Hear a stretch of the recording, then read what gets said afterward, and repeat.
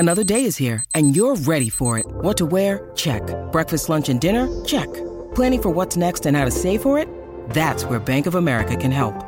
For your financial to-dos, Bank of America has experts ready to help get you closer to your goals. Get started at one of our local financial centers or 24/7 in our mobile banking app. Find a location near you at bankofamerica.com/talktous. What would you like the power to do?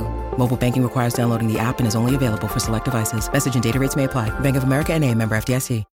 When you need mealtime inspiration, it's worth shopping Kroger, where you'll find over 30,000 mouth-watering choices that excite your inner foodie. And no matter what tasty choice you make, you'll enjoy our everyday low prices, plus extra ways to save, like digital coupons worth over $600 each week. You can also save up to $1 off per gallon at the pump with fuel points. More savings and more inspiring flavors make shopping Kroger worth it every time. Kroger, fresh for everyone. Fuel restrictions apply. The Burt Show. Time to get buzzed on the hot goss from Hollywood with Abby. It's the Burt Show's entertainment buzz. Somebody bring me Cassie's muffin. It's right there. It's right next to you. You don't have to look far. Okay, this is it. It's the final song the Beatles will ever release. So Paul and Ringo Starr, they're using audio from deceased members George Harrison and John Lennon. This song is getting released 1 week from today. It's called Now and Then, and it all started with a cassette demo recorded by Lennon right before his death.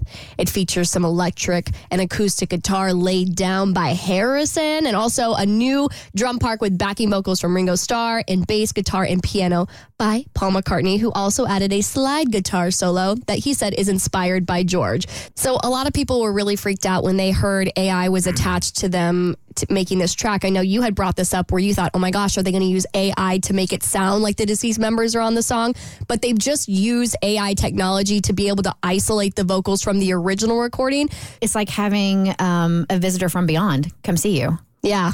And there's something really haunting about that song, too, because it sounds almost like it's an old track, but they've really just cleaned it up and made it new again. It's very exciting, and it's almost like because it's a song that was recorded back in the day and coming back into present day, you could almost call it a vault track. Like somebody else that we know that released 5 new vault tracks today, Taylor Swift. She released her 1989 re-record with 5 new songs from the vault. Now we have them out, and they're amazing. I'm kind of obsessed with them. Like you were talking That's only half the story, Abby. That's only half the story. We're going to call you out. So Taylor's version, 1989, out now, but you said she was getting roasted online. Yeah, people have kind of been doing this recently with the last couple of re-records. It mainly started with Speak Now, but I can see it really catching some heat on Twitter right now. So when Speak Now came out, a lot of people felt like it didn't just sound like the originals, because we get it, like her voice is going to change, but a lot of them thought it sounded worse. And I was kind of like, yeah, it does sound a little bit different. And so the stakes were really, really high with 1989 because it's one of her most beloved albums. It won Album of the Year at the Grammys. And now everybody on Twitter is like, oh my God, there's new producers on these songs. Not to say that she ruined the songs, but they definitely don't hit like they used to.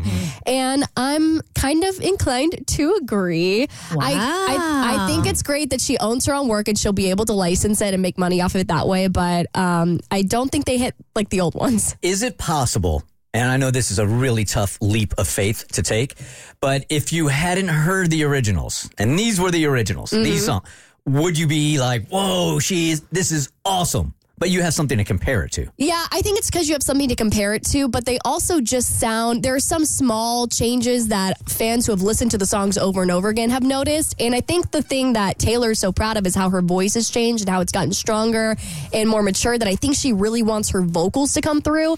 And sometimes that changes how the song originally sounded, because one of the reasons I love 1989 so much was how breathy and like ethereal it sounded, and now because you can almost hear her a little too much, it doesn't sound the same. For more stories, head to thebirdshow.com, click eBuzz. The Burt Show.